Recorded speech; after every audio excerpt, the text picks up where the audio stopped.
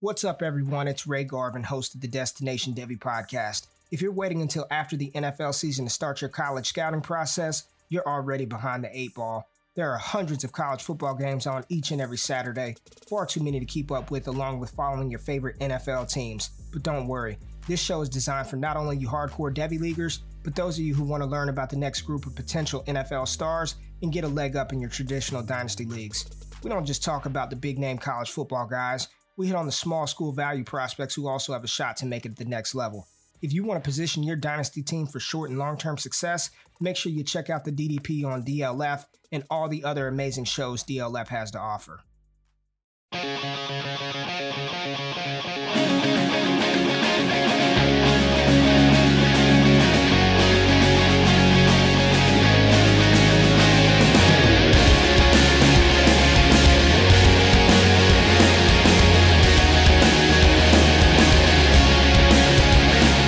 DynastyLeagueFootball.com and the DLF family of podcasts.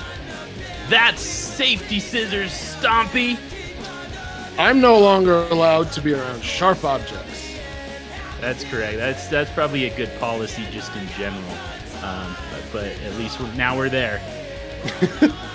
Now we're officially there, that is. I am John QB Hubris Hogue. And this is the SuperFlex Super Show.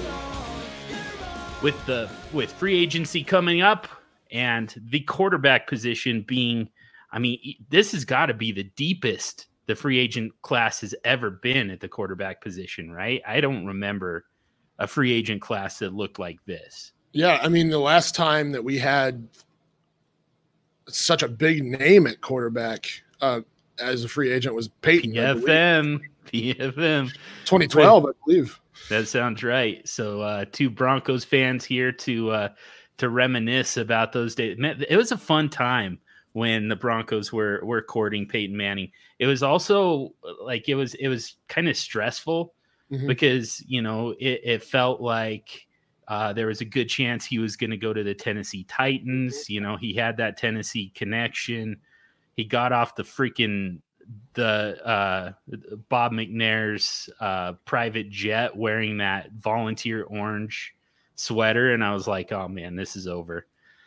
And then out of nowhere, kind of the San Francisco 49ers came along, the Houston Texans were involved, and this entire time we got to just kind of imagine what this offense would look like with Peyton Manning, and just the excitement and just the dream of bringing in Peyton Manning. And then it happened, and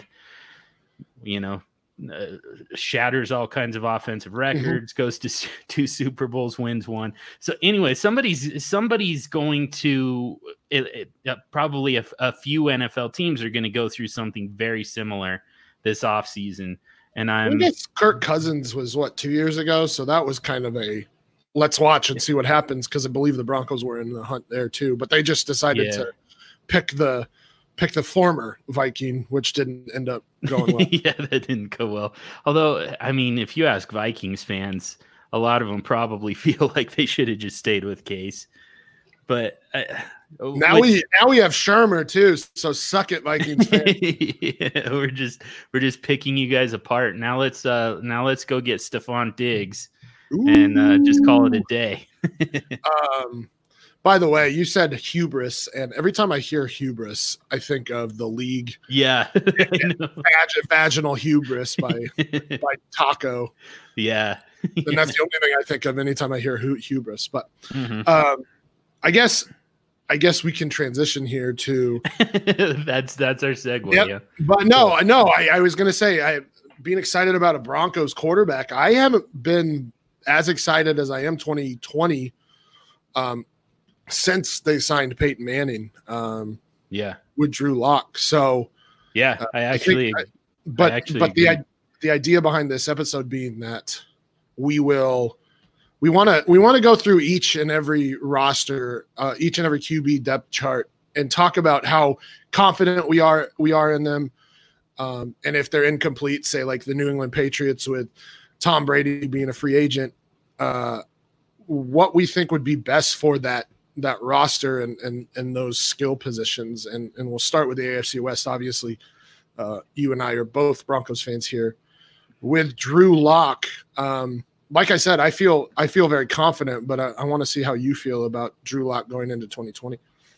Yeah, it's interesting. So this is the first time that you and I get to podcast together for SuperShow in quite some time, actually. And so we haven't had a chance to catch up on this because for a long time there, it was, I mean, you were on board with Drew Lock almost immediately after the pick. I hated it. I thought it felt to me like the exact same process that led them to Paxton Lynch. And I still believe that. I still think they were looking for the same things that they were looking for when they found Paxton Lynch and moved up into the first round to take him. And I believe that. I also believe that they weren't as excited as Drew Lock as they actually were about Paxton Lynch. I mean, they let several picks go by. You know, first of all, they traded down from the 10th pick to the 20th pick in the first round, and then didn't take Drew Lock there either. Then we get into the second round. With their second round pick, they also did not take Drew Lock, and then they had to trade up for that for their third pick in that 2019 draft to finally take Drew Lock. Like it doesn't inspire a whole lot of confidence the way they managed that draft. So, you know, it felt like this is just another Paxton Lynch. It felt like, you know, they found their big dumb quarterback who, you know, they can say that they're trying to develop a quarterback, but, you know, ultimately it's not going to happen again. But Drew Lock got on the field and we saw something completely different. We saw somebody, he's got mobility, which, you know, again, Paxton Lynch, what they saw was a big mobile quarterback with a big arm. They saw that with Drew Lock too. The difference is Drew Lock is using that mobility to extend the play and to get the ball down the field. Like he's not looking to just tuck and run. Paxton Lynch, it was almost like he just had this timer in his head of how long he can hold the ball before he's allowed to just take off and run. Like it feels like that was the coaching coming out. But with Drew Lock, he's, you know, when he rolls out, it's generally to extend the play, and he's always looking down the field to throw the ball. So it's night and day between the two quarterbacks. Even though John Elway saw the exact same thing, what he actually got is the exact opposite with Drew Lock. So now all of a sudden you've got a very talented, big-armed quarterback who has the ability to, you know, to still make plays outside of the pocket without necessarily just taking off and running. You've got weapons all over the place. Cortland Sutton, Noah Fant, you know, and obviously Phillip Lindsay out of the backfield. I think they still like Tim Patrick quite a bit, actually. And Deshaun Hamilton out of the slot, and $61 million in cap space to work with here in free agency, and 11 draft picks to, you know, to build up. He made that offensive line look a lot better than Joe Flacco did as well. All of a sudden the offensive line doesn't seem like as much of a problem either. So there's just, you know, everything just kind of falls into place when you find that quarterback. And we saw that with the Kansas City Chiefs as well. You know, all of a sudden they can play defense, and they can, you know, they can stop the pass rush, and, you know, all of a sudden they've got wide receivers everywhere, and you know, the running game can't be stopped regardless of who it is, whether it's Kareem Hunt or Damian Williams, Spencer Ware. All of a sudden, all of it works once you find that quarterback. And it looks like the Denver Broncos have that. So I've got full confidence in Drew Lock. And I listened to you last week on the Super Show episode. Pick him as basically your second year breakout quarterback, which is exactly where I've been at for, the last several months with this as well. So obviously you and I disagree with the pick just in terms of, I disagree that it was the same process just because with Paxton Lynch, I think his mobility defined him. Mm-hmm. Whereas with Drew Lock, his arm talent defines him, and he is able to move around in the pocket. Like you said, unlike Joe Flacco, who is basically a statue at this point, Drew Lock can actually move around in the pocket, make that offensive line look better. Yeah. So I think that's different in the process. They also played in, I think, very different schemes. One catered towards Paxton Lynch and his mobility, who has a raw talent at passing, whereas Drew Lock played in a more passing friendly or traditional quarterback type of offense in college. So we got a better idea of who he can be as a quarterback, especially that junior season.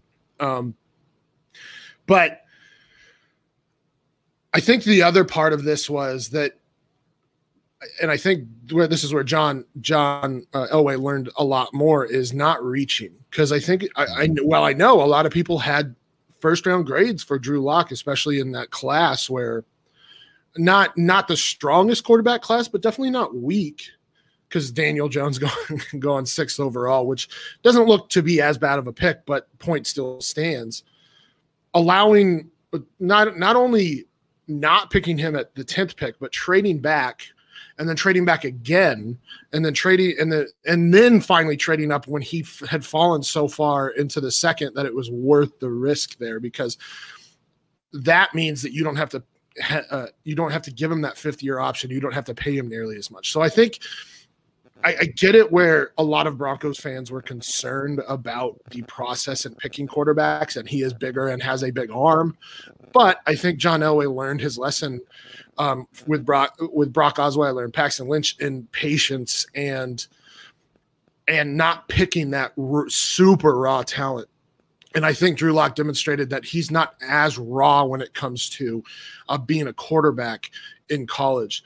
But moving on to what we saw from Drew Lock, 4-1 as a starter, didn't throw a ton. He did have 40 passes in that game against Kansas City, which he didn't look great. He also didn't look awful, but he didn't look good. But other than that, 7 touchdowns to 1 interception. His passer rating was 89.7, which is fantastic for a rookie, and especially in his first 5 games. And like you mentioned, his weapons around him. Cortland Sutton took a monster step and could eventually be a top 12 fantasy or a top 12 wide receiver, especially in fantasy, but one of the top wide receivers in the game. Noah Fant came on at the end of the season, especially with Drew Lock, showed a lot of flashes of that potential. And he's only year 1 as a tight end, and nobody really expects much from tight ends in year 1. So you're going into year 2 where he has a better quarterback. He should have learned some things. And then he has good pass. Tim Patrick is a good pass catcher. Deshaun Hamilton's a good pass catcher. But a lot of the rumor or a lot of the mocks right now, and I know we can't trust mocks in terms of the NFL draft, are looking at like guys like Henry Ruggs or Jerry Jeudy, which are giving him another weapon at wide receiver. And if that is the case, this wide receiver class is actually relatively deep. So I don't think they necessarily have to go with wide receiver in the first round. But they could get one in the second. Like, let's just say Tyler Johnson falls onto day 3. I think that would be actually a legitimate pickup, because we have guys like Von Miller who have already gone through kind of their own situations as young guys in the NFL who can be mentors to guys like Tyler Johnson who are having off-field or have concerns about off-field issues. But I think they do pick up a wide receiver in this draft, whether it be in the first 2 rounds or not. If it's in the first 2 rounds, they obviously feel good. But if it's somebody like Jerry Jeudy, I feel pretty great about those pass catchers there, which makes me feel even more confident in Drew Lock heading into the season. Obviously, like John mentioned, I think he will be a QB1 in terms of fantasy next year, just because of those weapons, because he showed some great progression, especially in terms of reading the field, which was a major knock on him coming into the NFL.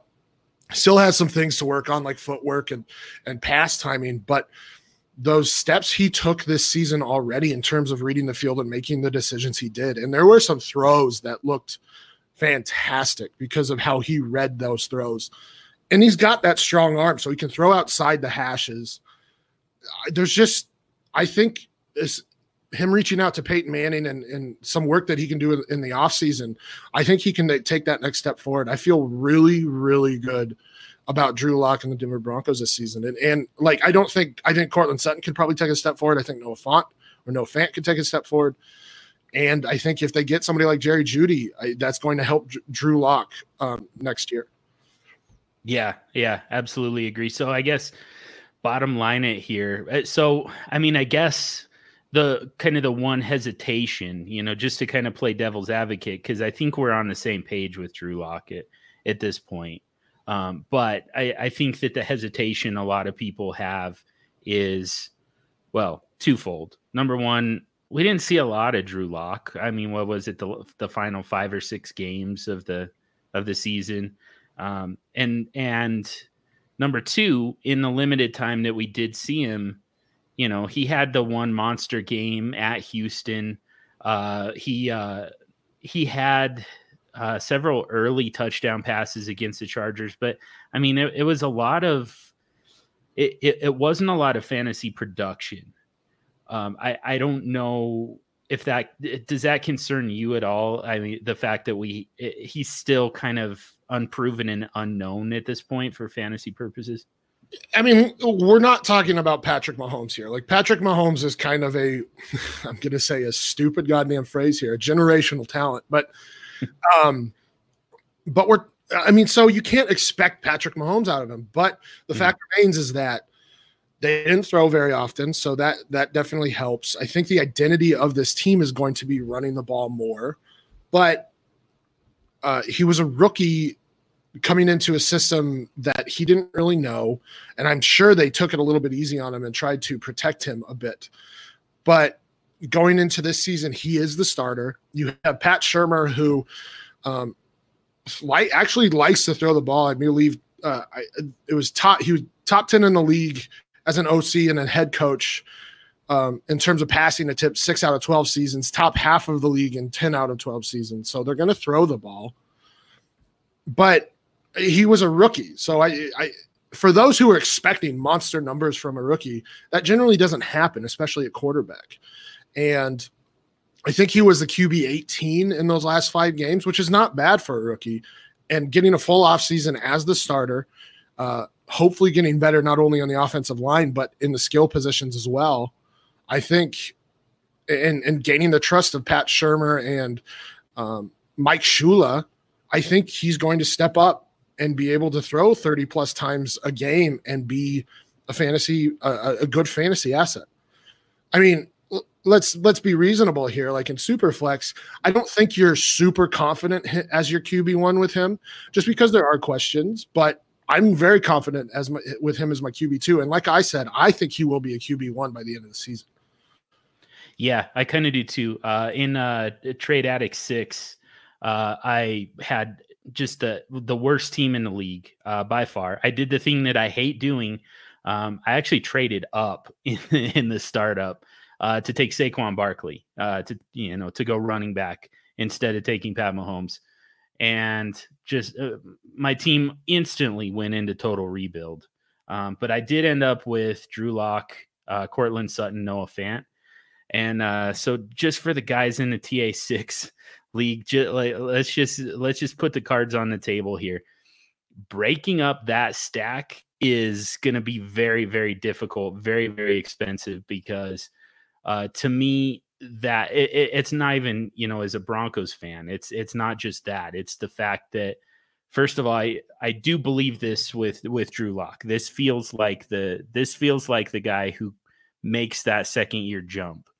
Not necessarily to the extent that we've seen the last 3 years from Carson Wentz, Pat Mahomes, and then Lamar Jackson. But a big enough jump, and he's going to bring those weapons with him. They're going to benefit from the breakout season that Drew Lock is, likely to have here. And that's the way that my team gets turned around, is with that stack. The having the top two weapons for that breakout quarterback, and kind of double dipping on those points. That's going to be a pretty powerful stack, and it's going to be one that's going to be hard to move on from. So that's enough roster bastion on your end. We need to move. I can't stop. It's too good for a team that only won 2 games. Fair enough. I get it. One of them was against you. Yeah, I know. I think I eliminated you. Not great either, so it's fun. How is every team so bad in that league, except for J-Mike and Bill Ladden? Power is all consolidated at the top, and we're just like, well, yeah. J-Mike and Bill Ladden have just like juggernauts, and everyone else is just kind of meh. Right. But yeah, let's move on. We spent way too much time on the boat. Yeah, I mean, we could do an entire podcast. Like Kansas City, we don't really need to talk about it. It's Patrick Mahomes. He's going to make it work. Whoever he has Travis Kelce. He has Tyreek Hill. He has Mecole Hardman going into his second season, and probably Damian Williams is coming back. If not, they're going to pick a running back. So we don't have to worry about Kansas City. So we're going to skip over them. Let's go to the Chargers because they're in flux right now. Yeah, this is one of them that I think we're going to have to come back to, actually, because they get an incomplete right now. Yep. It looks like Tyrod Taylor is probably the bridge quarterback to something. Like, is it Tua? Is it Justin Herbert? I mean, they could also sign a free agent. So yeah, they're going to be in that pool of teams that's and actually so are the Raiders. Mm-hmm. That we're going to have to come back to. So a lot of mock drafts right now have, because the Chargers pick, they have the sixth pick. Mm-hmm.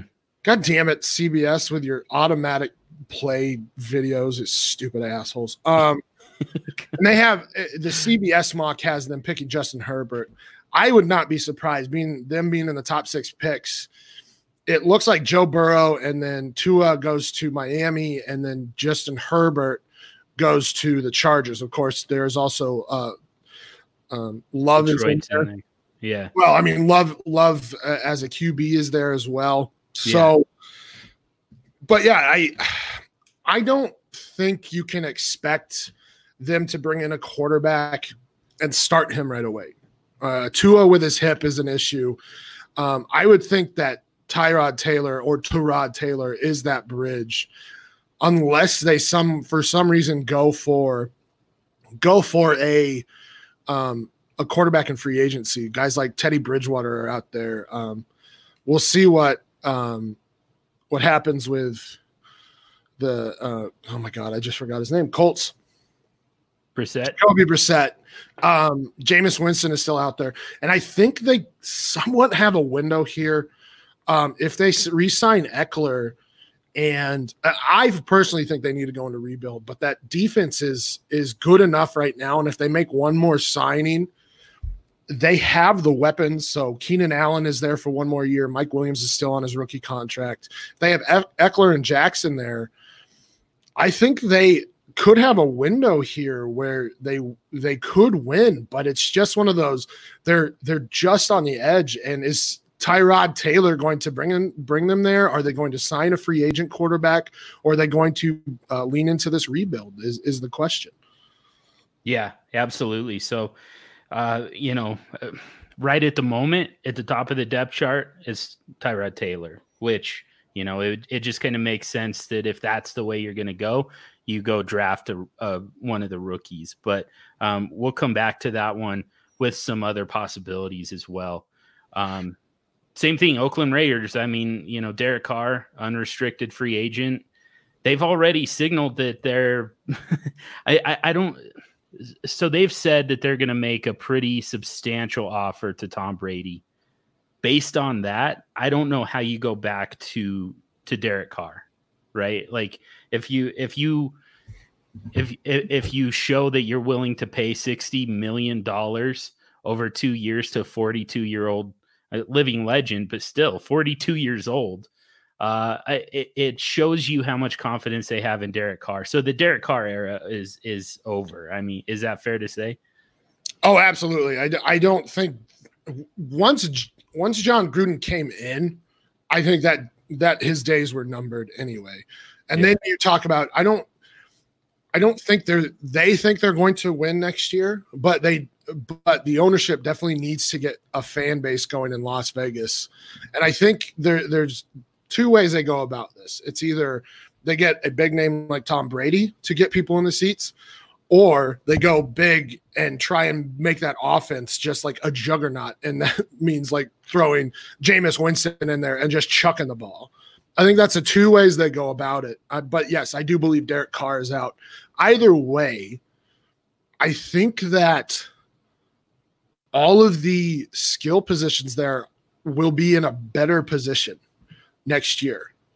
I mean, the only way they aren't is if they bring in somebody like Teddy Bridgewater or Jacoby Brissett or Andy Dalton, which I don't think they can do just because they're moving. So I think Tyrell Williams, while he won't be the quote unquote wide receiver one anymore, because I do believe that they have to go wide receiver in this draft. Hunter Renfrow, I think, is if he's healthy, should be the top wide receiver on the depth chart right now. But if they pick up somebody like Jerry Jeudy, CeeDee Lamb, one of those guys, then I think he takes a step back. But I still like him as a slot option because he definitely showed some good stuff last year. Darren Waller, I think that one's going to be tough, but I think he's still a huge asset because he's so fast and so big that it's hard to guard him. He's much like a Travis Kelce or a George Kittle.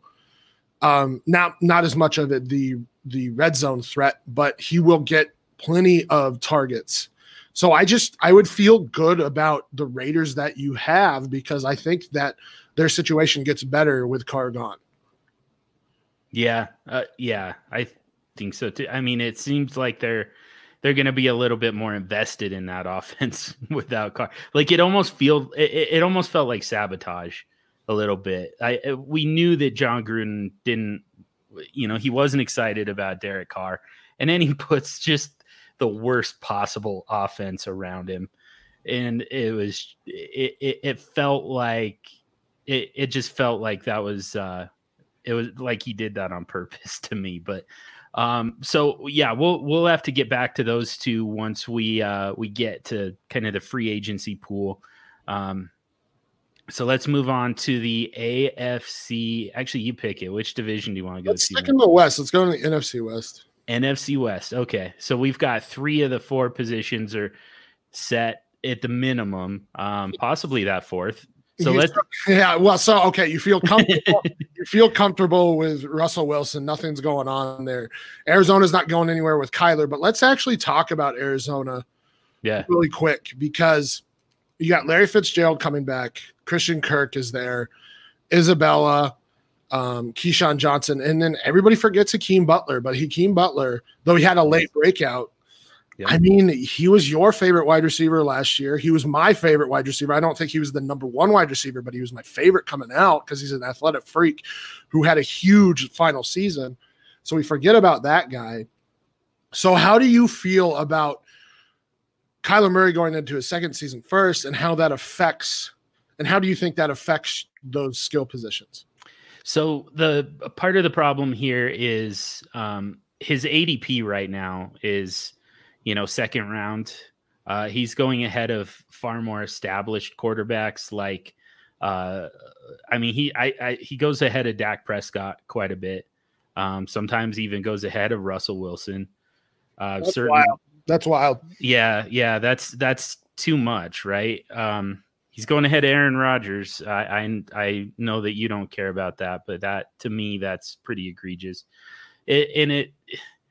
So it's a pretty chalky pick to say that there's a breakout coming, that year 2 breakout for Kyler Murray. I can't imagine a scenario where he breaks out to a point of justifying that ADP. I don't see it. I mean, you've got that rushing floor with him. That's great. The receiving core is, they're there's a lot of them, but I don't know. Christian Kirk's your top guy. I don't feel great about that receiving core. As far as the actual weapons go, it makes me even less interested in them. The fact that, number one, there's so many of them. Like, the fantasy production gets really diluted in the passing game. Number two, I mean, we're a lot of what we're projecting from Kyler Murray is based around that rushing upside. So, anytime he takes off and runs, that means one of your wide receivers isn't getting the ball. So, I don't feel great about it for any of his weapons. And for Kyler, I think, I think that I would say he's got probably quarterback 1 overall upside. I just don't think he's going to get there. I don't think he's going to get particularly close. Like I get the upside, but a lot of people think, oh, he's a smaller Lamar Jackson. But I mean, the smaller part makes a difference. Yeah. I mean, Lamar Jackson, and I have to look up Lamar Jackson's size, but Kyler Murray, 5'10", he's probably under, I think he's shorter than that. I think he's like 5'8". I think he's under 200 pounds. I think they were a little bit generous at the combine, and he probably, like I said on the last podcast we did, he probably chugged like a gallon of water to gain some weight. But I mean, as many people, and you in particular, are wary of those running quarterbacks in Lamar Jackson.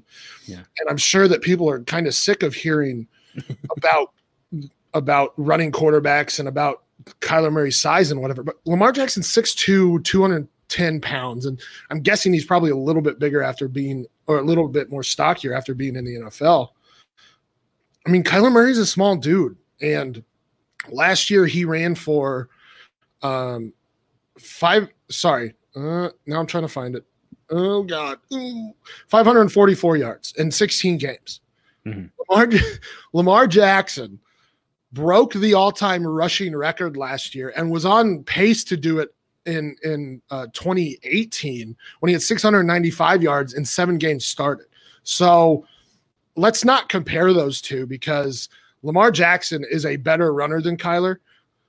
Lamar Jackson has more shiftiness. Kyler's more straightaway speed, and he's so much smaller that he can be taken down a lot easier. So that's one issue with his running.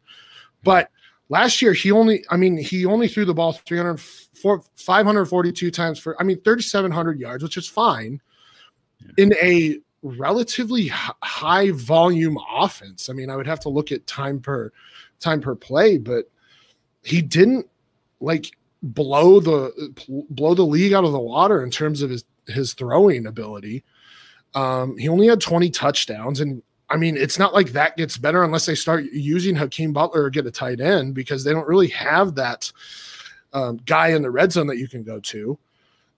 I agree that he probably has that upside, but I would rather have like a guy like Josh Allen than Kyler Murray right now, because Josh Allen's a bigger, stockier dude, runs the ball just as well right now, and throws the ball just as well. And I don't think he has the chance of injury like Kyler does. Throws the ball. Wow. I don't know if I agree with the passing accuracy side of that. But he throws the ball far deeper. Just need them air yards. There's definitely that. He's not going to be accurate, but he can throw it a mile. That's for sure. I put actually those two in the exact same basket. Stature wise, I get it. And that's the thing. I mean, anytime you have one of these running quarterbacks, you've got to put quarterback 1 overall upside on them. Like, for 1 year, they can absolutely do it. The problem is, it's a lot harder for Kyler and Josh Allen to even get to that point, just because, these with Lamar Jackson, we're talking about designed runs. Like, that's a lot of yes and no. I do agree, but I mean, I also think that he is a much better runner making room for himself, running lanes for himself. Sure. Yeah, he can do that, but they run a lot more designed runs than, Buffalo or Arizona. And especially in Arizona, when you're running 4 wide receiver sets, I mean, you're not going to run designed runs out of that formation. You're taking way too many blockers off the field. So that's a knock on Kyler then, though. That's part of his upside is rushing the ball, right? Is that where you're getting at? That's what I'm saying. That's kind of where you differentiate between Lamar Jackson and Kyler Murray is the fact that Lamar Jackson, again, they're getting you kind of in a power formation. And then a designed run with Lamar Jackson. With Kyler Murray, though, I mean, again, you're not going to put 4 wide receivers out there and then for a designed run. Like that's just, that's bad offensive scheming. And it's going to cut into the volume that it would take for Kyler Murray to have the type of rushing upside that Lamar Jackson has. So to me, that means that, unless they're playing faster, which I believe were like top 3 in the league in terms of their pace. Yeah. Kyler Murray only thrown for 3,700 yards. Yes, he combined for 4,200, but that to me limits his upside. And then you have to say, okay, well, if his upside is a little bit limited because he's not going to, maybe breaks 4,000 yards, but that's about as much as I would feel comfortable giving him. And they have 4, even 5 pass catchers on the field at a time with David Johnson, who I think they have to bring back because of the contract situation, meaning Kenyon Drake is gone. Yeah. So, the only one that I'm really trusting next year specifically is Christian Kirk because, Larry Fitzgerald was fine. There were points in time where he was good last year. Can't trust Keyshawn Johnson. Can't trust Andy Isabella except for that 160-yard touchdown. Unless they start using Hakeem Butler, I obviously can't trust him. And then I just don't know about a tight end in that offense because I just don't know how they would use a tight end in that offense. Yeah.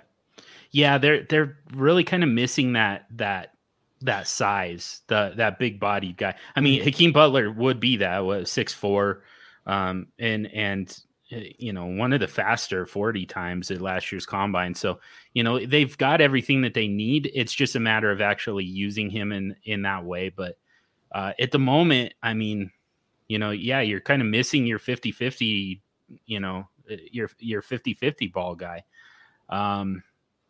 They don't have that big bodied guy who can high point the ball. So, it's an incomplete offense with a really kind of a gadgety quarterback. I don't know. I don't feel great about any of the offense.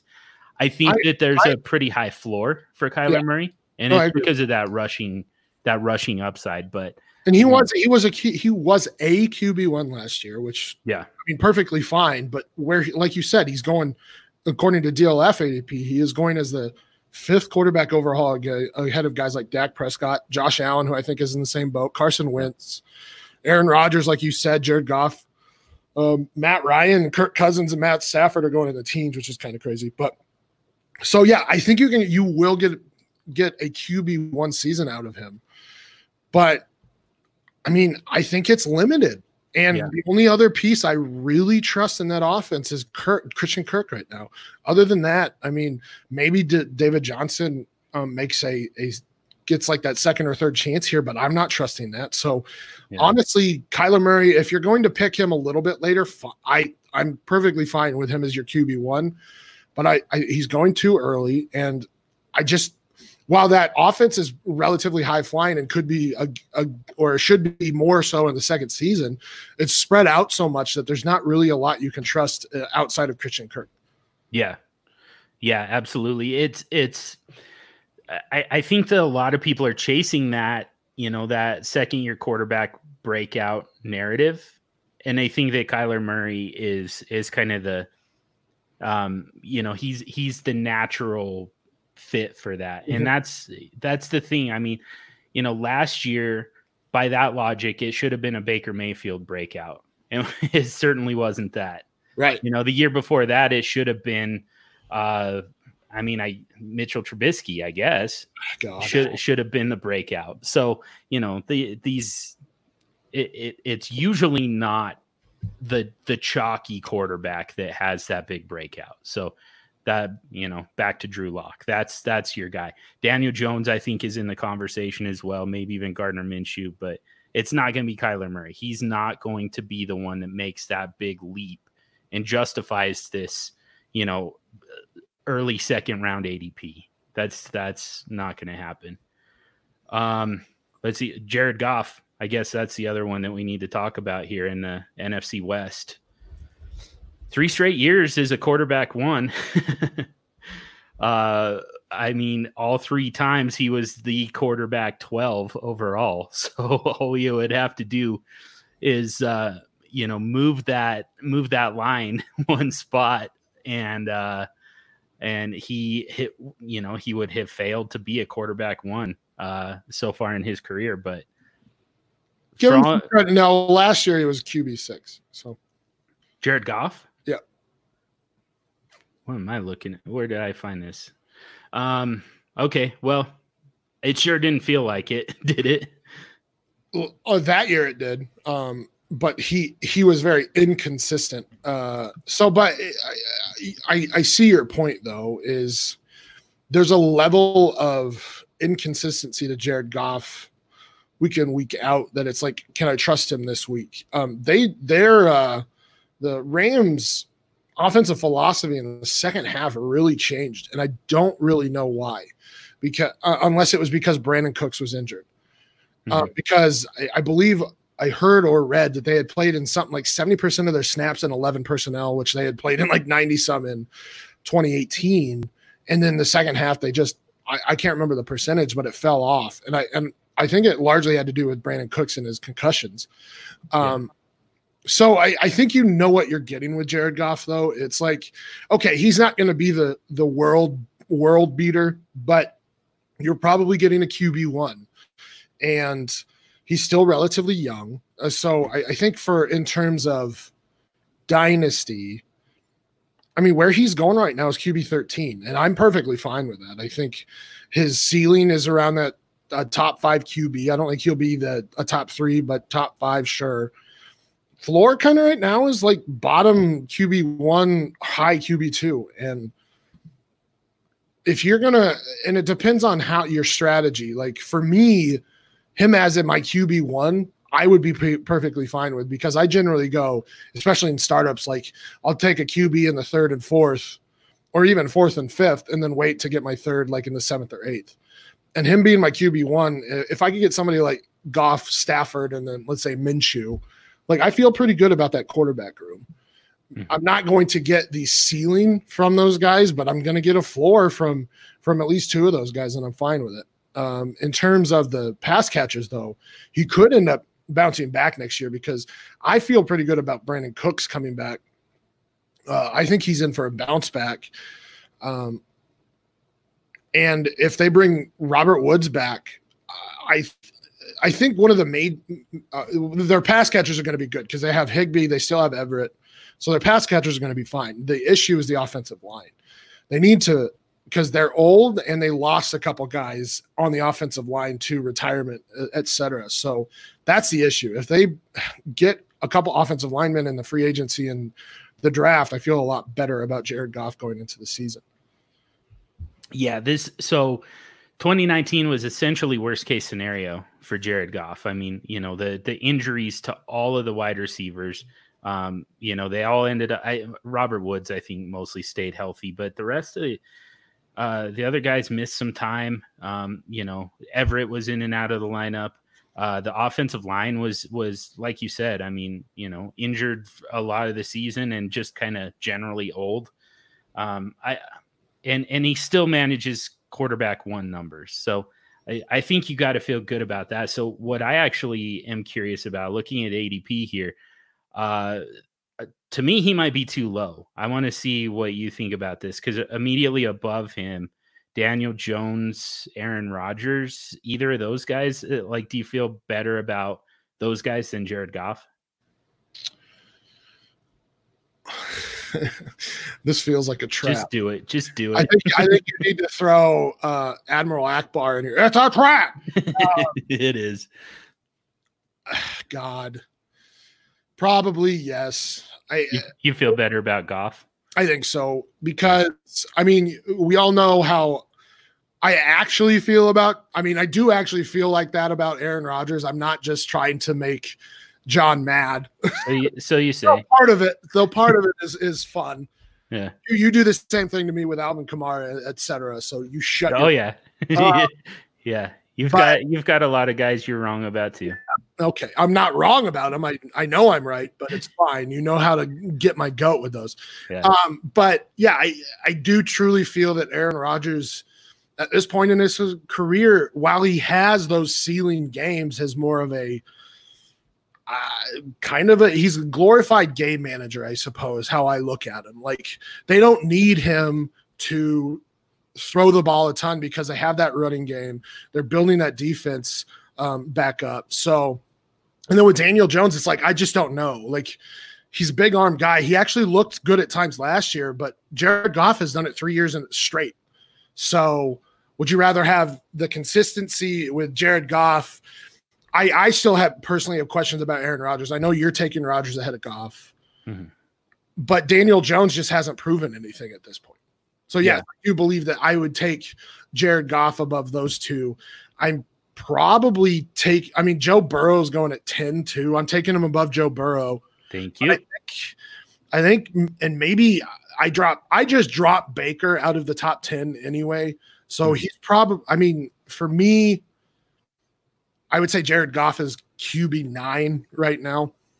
You would take Josh Allen over Jared Goff. Okay. And that's an admittance, people. Like, I hated Josh Allen last year. He proved me wrong. He's still not a great passer, but he did enough. And when he has his legs, he's a good fantasy quarterback. And that's what we're talking about here is fantasy. So yes, Jared Goff is my QB 9 right now. Okay. That sounds about right. Yeah, I still might take him over Josh Allen, but again, I don't really I don't love the running quarterbacks. I mean, they've got that upside for 1 year, but at some point you've got to throw the ball like if you're a quarterback. But, I mean, Josh Allen's a big boy. Like, his propensity to get injured is much smaller than, say, a Kyler Murray. Sure. So while it's not, I mean, he's definitely more quote unquote injury prone than those who just stand in the pocket. He's much more durable than those smaller running quarterbacks. So I'm not as concerned about his running. Yeah, definitely. Yeah. But I think I agree with you on Baker. I feel like Jared Goff is kind of a safer pick right now. We don't know for sure what we've got with Baker. We've got, basically 2 seasons of for a sample size and to very mixed results. So, so he, in terms of fantasy points per game let me look at 2018 here. In terms of fantasy points per game in 2018, Baker was the QB 15. Yeah. Wow, really? He wasn't even that good in 2018. Yeah. But in 2019, he was like QB 26. So not only has he not finished as a QB1 at any point in his career, he got worse. And yes, you can attribute that to Freddie Kitchens. You can attribute that to their left tackle trade to New York. But at the same time, he had better weapons last year or in 2019. So, I mean, like you said, it's a mixed bag, and I would rather not take the risk of Baker and just keep with that safe floor of Jared Goff. Yeah, exactly. Jimmy Garoppolo, I guess, is one guy that technically he's a starting quarterback of the San Francisco 49ers. It sounds like they could be in play for free agency, which would mean moving on from Jimmy Garoppolo. I think they're moving on anyway, regardless of the news that came out today. Yeah. So, all right, let's just break this down here. So Tom Brady there's like real rumors, like real legitimate rumors that Tom Brady can go to San Francisco, which is hilarious because it's basically Tom Brady trying to keep Jimmy Garoppolo down again. But Jimmy Garoppolo would be on the books for $26.6 million next year if they kept him versus a $4.2 million dead cap hit. Yep. First and foremost, can you make the argument that he is worth $26.6 million off of the limited, well, not off of last year and the limited time before that? And that's not a rhetorical question. That's asking you that. I mean, I think that you could in, a normal year for the quarterback market. Okay. Well, and I don't here. And this is why I think I get like he got you to the Super Bowl, by the way. Yeah, I understand that. And I've gotten some blowback, especially from 49ers fans, that I think he will be cut regardless because of that $22 million savings. And that's because what Nick Mullins did in 2018 versus what Jimmy Garoppolo did in 2019 are very similar. Nick Mullins being, I believe, an undrafted free agent. Yep. And again, Jimmy Garoppolo being worth $26.6 million next year. So that's my argument is Nick Mullins can step into that Jimmy Garoppolo role. And I don't think they lose a beat because that team is built on running the ball and that team is built on defense. Yeah. Now, obviously, if Tom Brady goes there, Jimmy Garoppolo is gone. So I think there's two avenues where Jimmy Garoppolo is no longer the San Francisco 49ers starting quarterback. And that's why, I wouldn't be investing in Jimmy G whatsoever because I think he's gone and I don't know where he starts. Yeah. Again, it's just this quarterback market that just. I agree. I mean, like the Chargers. Okay, fine. That probably makes sense. Other than that, like, can you name a vacancy? Maybe the Titans if they move on from Tannehill. The Titans, to me, Tampa Bay would make sense. I mean, we'll get into all of this a little bit later, but yeah, I think that there's still a market for that type of quarterback. I do agree that 26 million is probably exorbitant for, for a game manager, especially when there's so many game managers available. But I think that there's a market, at the right price. It would also be in any other year, it would be a tough move to make, to cut outright the quarterback who just got you to the Super Bowl, especially after, this very same 49ers team essentially did that the last time they went and lost the Super Bowl. So, they don't really need a quarterback. Yeah. A star quarterback, which is why the Tom Brady thing wouldn't make any semblance of sense to me because you're already paying a dude almost $30 million right now. I get it. Tom Brady's got that clutch gene in him that may help you, and it would have helped them in the Super Bowl. But at the same time, it's like $30 million or let's play Nick Mullins. Let's build this defense up to be an absolute juggernaut that, can't be stopped or stops everything. And then go that way. So there's two different philosophies at play here. Yeah, definitely. What's a division in both the AFC and the NFC that we can get through here in about 8 minutes?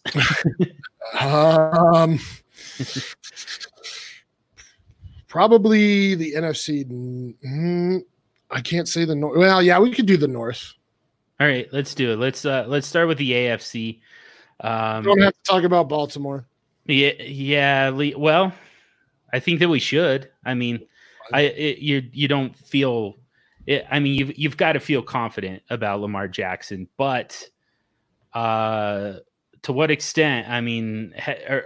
Do you have any concerns about some negative regression?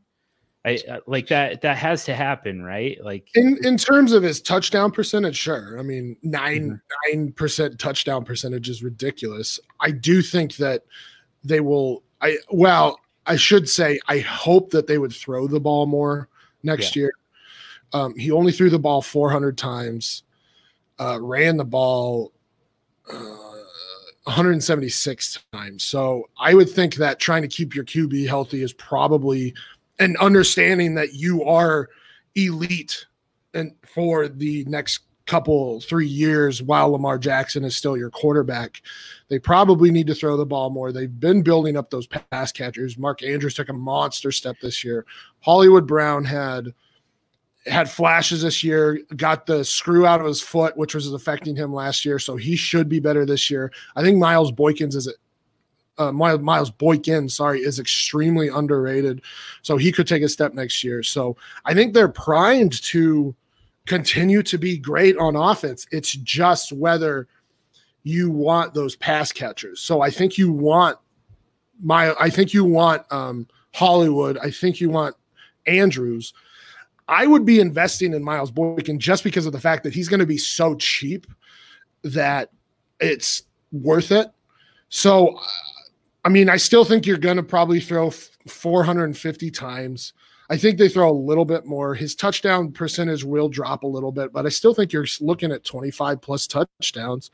I think there's plenty to go around between the three pass catchers because there's not much after that, right? Yeah. 25 passing touchdowns. Yes. And then okay. Probably, 5 to 10 rushing touchdowns. But with Lamar Jackson, it doesn't really matter because you're still probably going to get over 1,000 yards again. Wow. Okay. It's going to be one of those rare times where I'm not going to contest you on this at all. So you might as well do your worst. What is the floor for Lamar Jackson in 2020? Just in terms of fantasy finish at the quarterback position. Top 5. It's hard. I think QB5 is his floor. It's hard to predict QB1 seasons year in, year out. Yeah. But his rushing upside is just so high that I guarantee you he won't, as long as he stays, and that's I think the big issue is as long as he stays healthy, he will not finish outside of the top 5. Okay.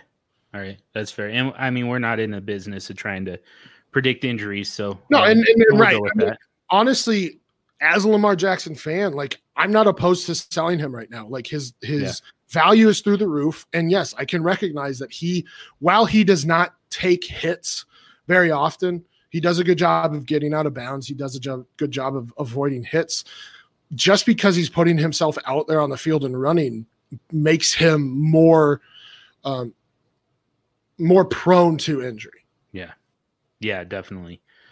Okay. That's fair. I'll, like I said, I'm not going to contest you on that. At least not right now. I mean, we might get into it, down the line somewhere, but for this episode, we'll just keep it moving. So on to Cincinnati. I mean, it looks like Joe Burrow, but I mean, technically that position is still up in the air. So if it is Joe Burrow, how do you feel about it's going to be tough as a rookie QB to put up big numbers, but if there's a spot where he lands that he could do it, it's in Cincinnati to me. Yeah. I mean, he's going to have weapons everywhere. He's going to have, AJ Green. He's going to have Tyler Boyd, John Ross, Auden Tate. I don't know for sure what the deal is at tight end, and maybe they address it in free agency. I mean, maybe Eric Ebron makes some sense there, but Austin Hooper would be a great one. Austin Hooper would be a great fit. They put significant draft capital into Drew Sample last year. I believe he was a second round pick. But he's more of a blocker than anything. Yeah, but he's going to be on the field. Yeah. With that amount of draft capital, and that's always a path to fantasy production. So, but anyways, weapons everywhere. The one thing about it is this Zach Taylor system, I think, is fairly complex. So he comes from the Sean McVay coaching tree. Yeah. And if you really, and I likened this to them last year. Now, obviously, having the quarterback situation that you do and the offensive line situation that they did, not going to be the same as the Los Angeles Rams. But if you look at their personnel, you have John Ross, who is the Brandon Cooks. You have Tyler Boyd, who is Cooper Kupp, and you have AJ Green, who is an older Robert Woods. And then you have Joe Mixon, who is a better Todd Gurley at this point. left. So they just need to build that offensive line. If they get Joe Burrow in there, like Joe Burrow, again, I don't think you can say, okay, he's going to be a QB1, but at the same time with those pass catchers, if AJ Green's healthy, if John Ross is healthy, if they do get a tight end in there, I understand there's a lot of ifs, and that's why you can't guarantee anything. But if those things happen, he could be a QB1 this year. And I would feel good about Boyd Green. I'm not so much John Ross, because I think he's more of a take the top off, and he'll have those boom bust games. So he's a good best ball type player. But everybody else I feel good about. Yeah. Jonah Williams, he was the 11th overall pick in the first round last year. Their offensive tackle, he's going to be their left tackle. And then, I mean, he tore his ACL, I believe, in OTAs, minicamp, something like that. Like he didn't get particularly close to so the he should be ready by the time the season comes around. Yeah. So I mean, it's almost like signing a free agent second year left tackle, with first round pedigree. Like, it doesn't happen very often that you just out of nowhere get that type of boost to your offensive line. That was a really pretty big problem last year. So. Right. I mean, he walks into a great situation, but yeah, it's still a little tough for me to project any rookie quarterback ever for a quarterback one type of season. Well, and especially because he's not you could have done it for Kyler Murray last year. Sure, with that rushing. Yeah, he's got the rushing, but that's not Joe Burrow. So yeah. He has weapons around him. I feel better about those weapons with Joe Burrow than I did with Andy Dalton. Yeah. But you, on the flip side, you just cannot expect him to be a QB1 in year one. Yeah, definitely. Let's see. So Cleveland, we talked about Bacon. Yeah, I mean, I don't know is the big thing here, because Jarvis. We don't know if OBJ is going to still be there. Jarvis Landry, I believe he can be cut, but they would be, I think, crazy to cut him because he was far and away the best wide receiver last year for them. Yeah. They have weapons. I mean, Njoku was injured, but he's going into year 3 as a tight end who, frankly, he was like Mike Gesicki. Like, he was a freak of nature athlete, but he hadn't played the position very much. So he could end up being a guy that you need to buy at tight end. But like we said, that offense is, if they can get that offensive line fixed, and with their new scheme coming in, it could pay dividends to get Baker, and it could help OBJ. It can help Jarvis Landry. And you, like I said, you have David Njoku and Kareem Hunt and Nick Chubb, who is an underrated pass catcher in his own right. It's a good offense on paper, but we said that was the argument James and I made last year, was it's a great offense on paper. You just have to execute it out there on the field, and they didn't. Yeah. But with a new coaching scheme, but again, a Stefanski, brand new coach, like what are they doing there? It reminded me of the Broncos when they hired Josh McDaniels, but they decided to go with John Fox, which I think was a great decision, because John Fox helped rebuild that organization again. The Browns doubled down on rookie head coaches. What are you doing? Yeah. I mean, that's crazy to me. Now, hopefully it's a better offensive system, but I still think a lot of questions are out there. Is Baker the guy that we saw his rookie year or his second year? Is Kevin Stefanski's system going to be better for them this year? I don't know. I just don't. Yeah. So I mean, based on ADP, you've got to take Baker Mayfield as the 7th quarterback off the board, even with Josh Allen, Carson Wentz, Joe Burrow, Aaron Rodgers, Jared Goff, Daniel Jones. Those guys are still there. Matt Ryan, Kirk Cousins, Matt Stafford, like these are all guys who, to me, they're in the conversation, but you've got to reach past all those guys to take Baker Mayfield.